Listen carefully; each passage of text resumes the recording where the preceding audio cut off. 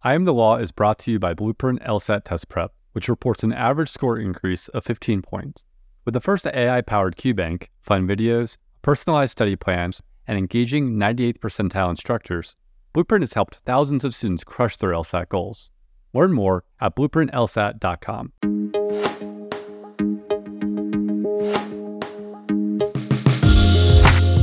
From Law Hub, this is I Am the Law, a podcast where we talk with lawyers about their jobs to shed light on how they fit into the larger legal ecosystem. In this episode, Kati Valasek interviews a personal injury lawyer with a personal mission based on his experience with his local monolingual Spanish-speaking community.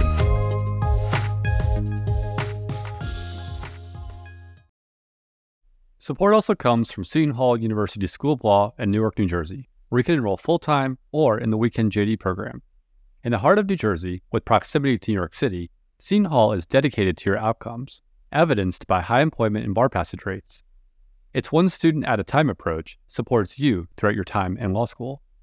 Their flexible, hybrid, weekend JD program allows working professionals to balance work, family, and law school. Learn more at law.shu.edu. Support also comes from the University of Idaho College of Law and its two locations. The Moscow location has all the resources of the university's main campus, neighboring a picturesque, charming college town. The Boise location is in the heart of downtown, just blocks from the seat of government. Either Idaho Law location provides an abundance of outdoor opportunities.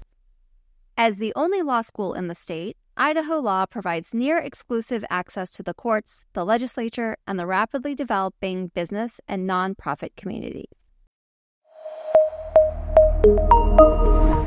We're joined today by Anderson Franco, a 2013 graduate of UC Berkeley School of Law.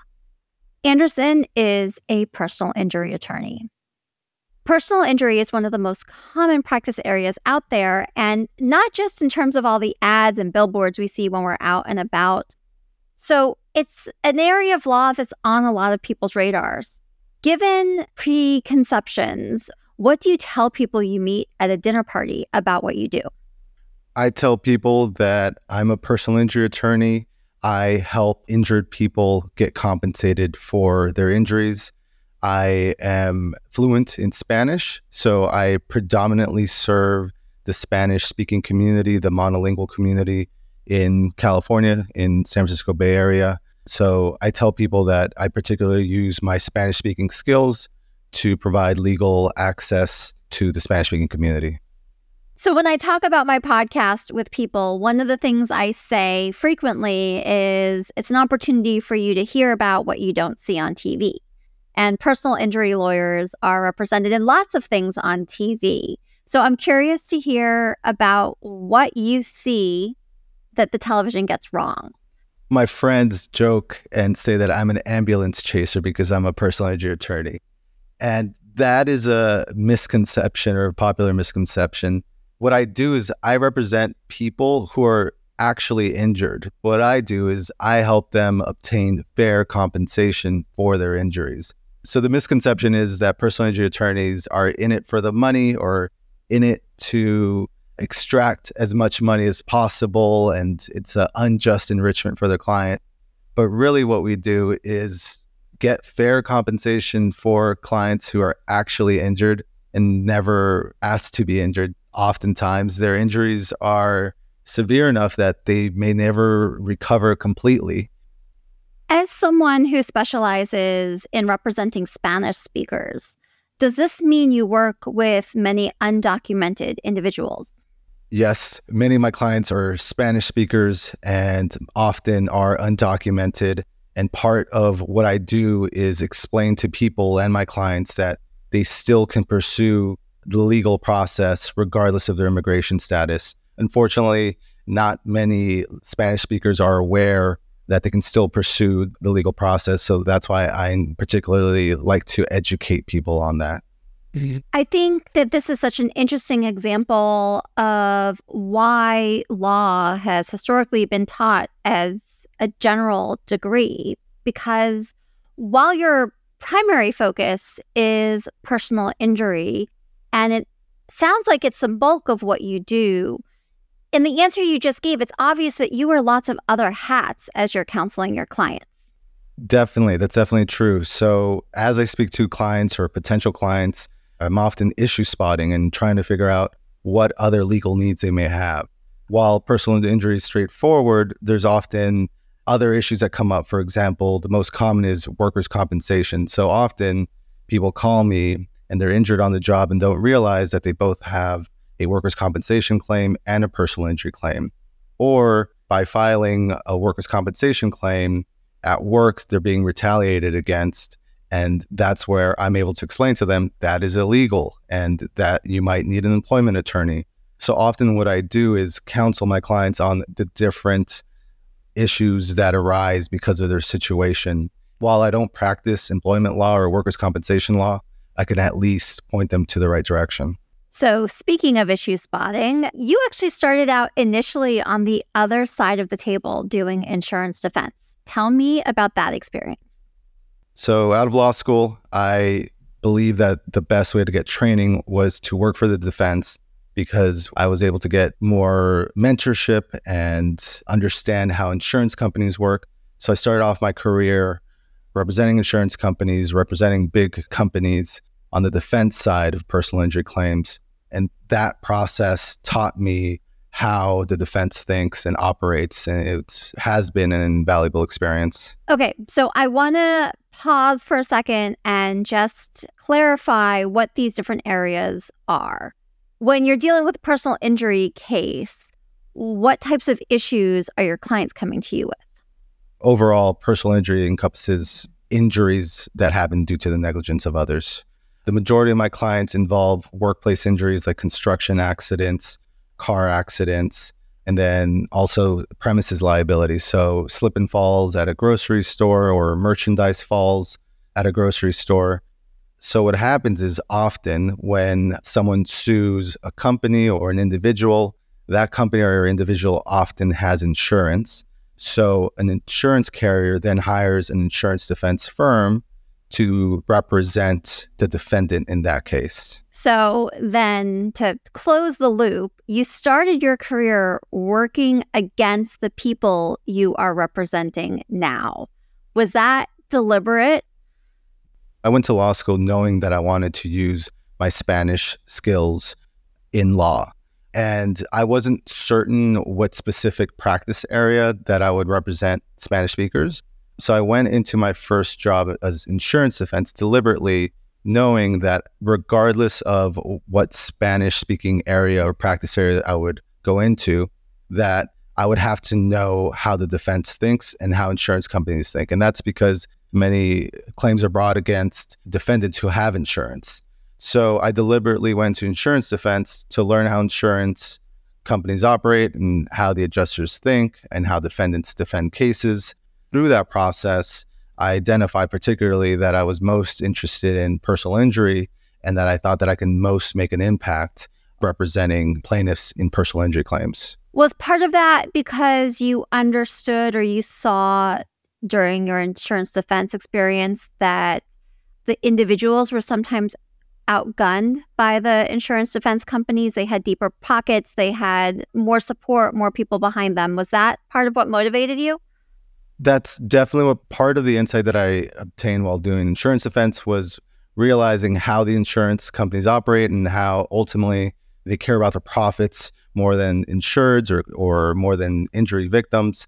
So that's part of it. And then the other part of it really was as I grew older and as I was a lawyer, more people would tell me about a cousin who was injured or a friend who was injured. And then I realized that these people could be helped by someone who spoke Spanish.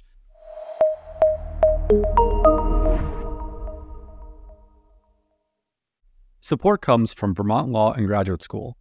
Vermont Law and Graduate School empowers students to dream big.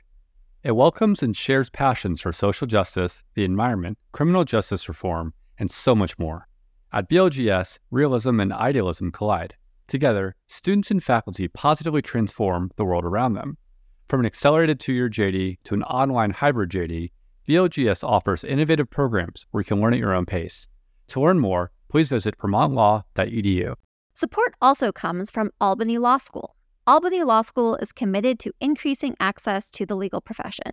Albany Law's online Flex JD delivers all the benefits you'd expect from an institution that's been educating future lawyers and leaders since 1851. With one in-person session per year, you'll complete most of your work online, giving you the flexibility you need to earn your law degree when and where it works for you. To find out how you can begin your journey to earning a JD, visit albanylaw.edu today. Support also comes from Baylor Law School, the smallest and oldest law school in Texas. Baylor Law has 3 entering classes, 15 tracks of study, strong bar passage and employment rates, robust scholarship offerings, numerous clinics and joint degree programs, and a focus on preparing excellent and ethical lawyers. Visit the Baylor Law website to learn more and to apply for free to the spring, summer, and/or fall entering classes. When you transitioned to the personal injury work, you transitioned into a unique workplace setup. You have your own book of business, but you are associated with the firm. So tell me more about how that works. Right. So I'm still with the same firm that I joined after law school. And the firm now looks a little bit different than when I joined some 9 years ago. When I first joined, it was primarily insurance defense. But over time, other attorneys at the firm brought in different types of business. And now it's expanded beyond just insurance defense. The firm is very open to representing clients that make sense. Because of that, I gradually started obtaining personal injury clients. And then over the last couple of years now, I exclusively represent personal injury plaintiff side clients. And you're not considered a partner at the firm, correct? Right. The firm does not have any titles. We don't have partners. We don't have associates. We're all just lawyers. Can you talk about some of the benefits to not being a solo practitioner? What is the draw to having this affiliation with this greater group of lawyers? There's many benefits. Personal injury cases can get expensive. It's expensive to hire experts, depositions, investigators. That is costly.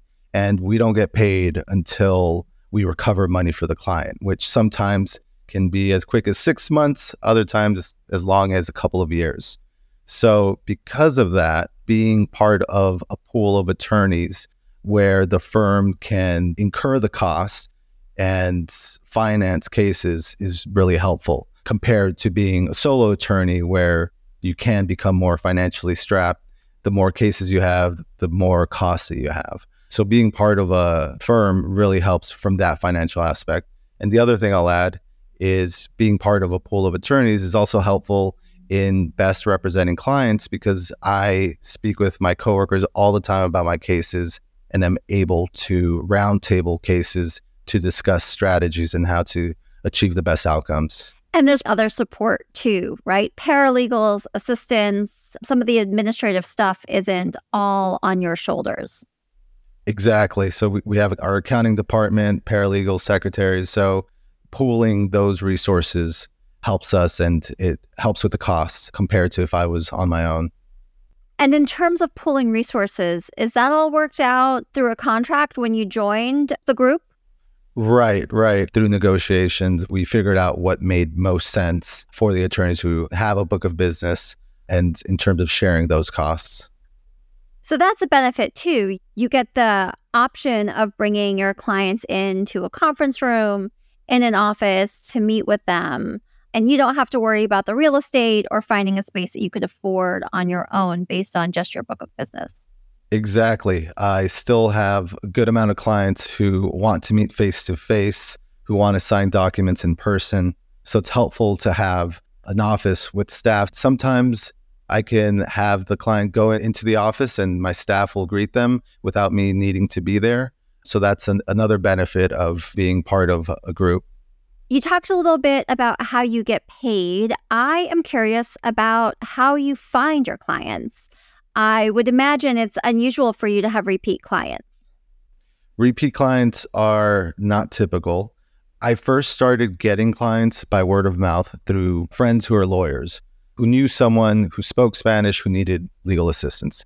And now over time, I've learned that my best way of getting clients is really telling the world what I do. So telling friends and family, but also doing really good work for anyone who calls me, not just clients, but also potential clients. I do get calls from people who I cannot represent. It might be a different area of law, or it's just not the sort of case that I would handle. When I get those calls, I try to be as courteous as possible and provide as many resources as possible. So for example, if someone calls me and it's clear that they need an employment attorney, what I do is explain to them why they need an employment attorney and provide them referrals to employment attorneys, or at least websites where they could find additional resources. So what I've learned is by being friendly and being courteous to potential clients, they think of me and then they refer their coworkers or their friends. So I really rely on being a good person and doing good work so that people think of me. Do you have any of those advertisements we sometimes see on buses or benches or along the roadway? I don't have any of those advertisements. I don't really advertise. Well, you do social media though, right? I do. I do create TikTok videos and YouTube videos. And that started from my interest in just providing short clips to inform the Spanish-speaking community as to their legal rights. So my social media is all in Spanish, and it's just to provide clips or information. So for example, I do videos explaining that if you are an undocumented immigrant, you can pursue a lawsuit. I explain that even if you're injured on the job and it's your own fault, you can pursue workers' compensation. So I really started my social media as a matter of providing very basic legal advice to Spanish speakers. Do you put a disclaimer that these videos are not considered legal advice? Yes. At the bottom of all of my videos, it mentions that it's not legal advice and you should consult your own attorney, and it's for entertainment purposes. What has been your most successful TikTok video? Interestingly enough, my most successful TikTok video is a video regarding criminal law, which I don't practice criminal law. And I think the video discusses a particular Los Angeles ordinance that limits how many hours you can sleep in your car, which has nothing to do with personal injury law. But I created that video because I thought it was an interesting law that people might be interested in.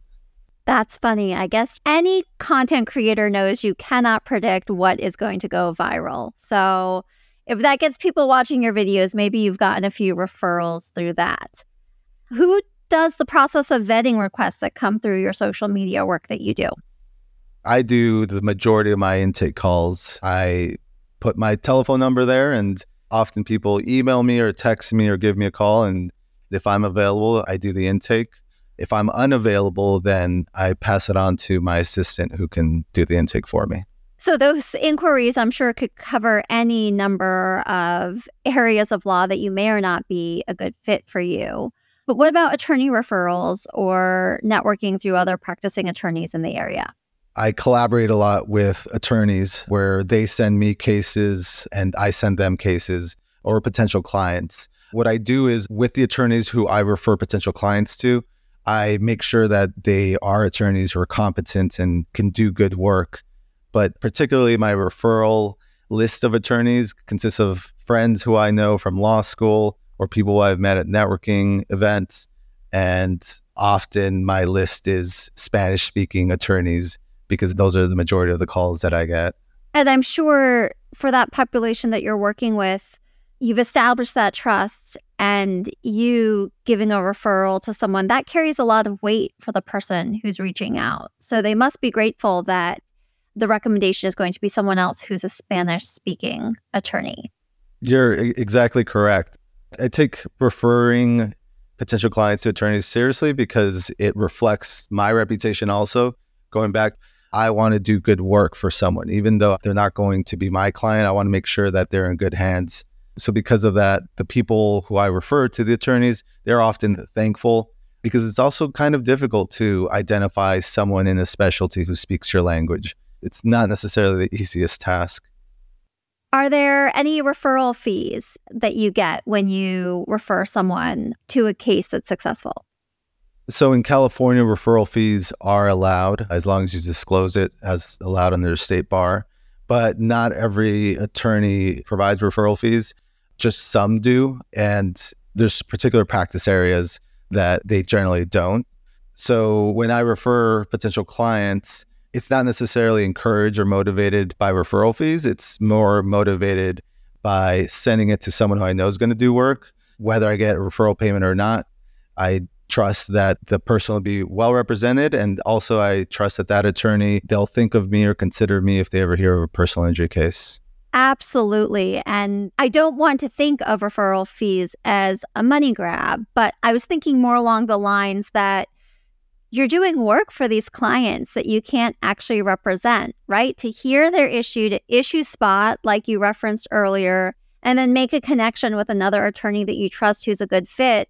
If you are doing all your intake work, 5 or 6 of those a week, that's a pretty significant chunk of time. So you said that the referral fees are allowed by the state bar. Do they set limits on what those fees can be? As far as I know, there are no limits, but it cannot be an unconscionable amount. The rules specify that the potential client has to be aware of the fees, that just by having a referral fee, the cost to the potential client isn't increased and has to be executed by both attorneys.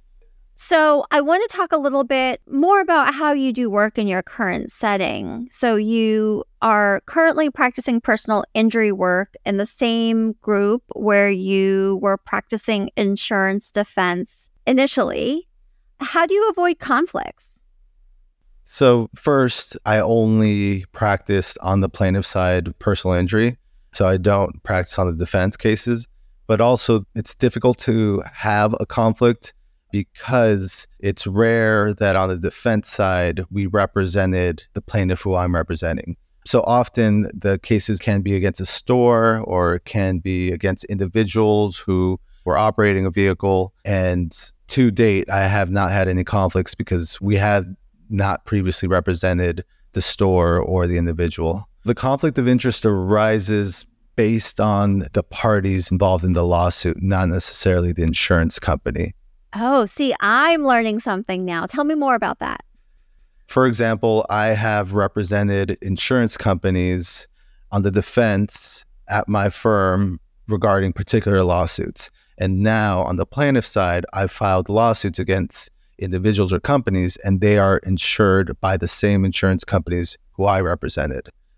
Under these circumstances, there are no conflict of interest because although it's the same insurance company involved, it's different parties, different facts. So there are no conflicts of interest. So that's really interesting and something that I didn't completely understand. So if you represented insurance company A through their affiliation with the widget company, you, in your current role, could still have a case against insurance company A as long as you're suing the candy store instead of the other business. Exactly. In that situation, there is no conflict of interest.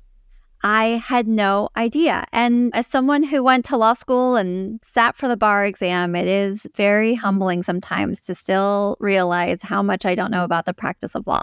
And that's a good point. The practice of law requires a lot of learning. We're constantly learning. I graduated law school 9-10 years ago, and this morning, I was doing a lot of legal research. I know that you come from an immigrant background, and I also know that your brother is also a lawyer. So I'm just wondering, how proud are your parents of what the two of you have accomplished? My parents are extremely proud. They migrated from El Salvador many years ago, and they came to the country just hoping to provide a brighter future for their children. And thankfully, with proper guidance from my parents, I became a lawyer, and my brother also became a lawyer. Do they know how significant their presence and their story is in the trajectory of your career? My parents are very well aware. They are my best friends, and along each step, I've shared how thankful I am for their sacrifices, and I recognize that I am an attorney now, and I'm in the position I am now thanks to them. And in a way, you empower them now, right? They can also assist their community because of what you and your brother have accomplished and what you do for people with similar backgrounds. That's correct. My parents share what they know about the legal process to their family and friends. They're retired now, but in their retirement communities, they like to tell all their friends about their attorney children. And also, they are empowered. My parents have learned so much law from me and my brother. So there aren't a ton of Spanish-speaking attorneys. And that's actually what emboldened me to get into the career where I am now, where growing up, I saw that I didn't know the legal process and my parents didn't know the legal process. And being monolingual speakers, it was difficult to understand how to contact an attorney. And we thought attorneys were expensive. We didn't know anything about contingency fees, for example. So growing up in that atmosphere encouraged me to become a lawyer who prioritized the Spanish-speaking community, because I wanted to be able to provide legal resources to the Spanish-speaking community and to be able to explain to them what a contingency fee is. And if you're in an accident, you don't need to pay an attorney hourly and you can afford an attorney. Those are the sort of legal tidbits that I wish I knew, or I wish my parents knew when we were younger. Now that I'm older and now that I have the education and knowledge, I want to share this with people, and I want to share it to people in their language.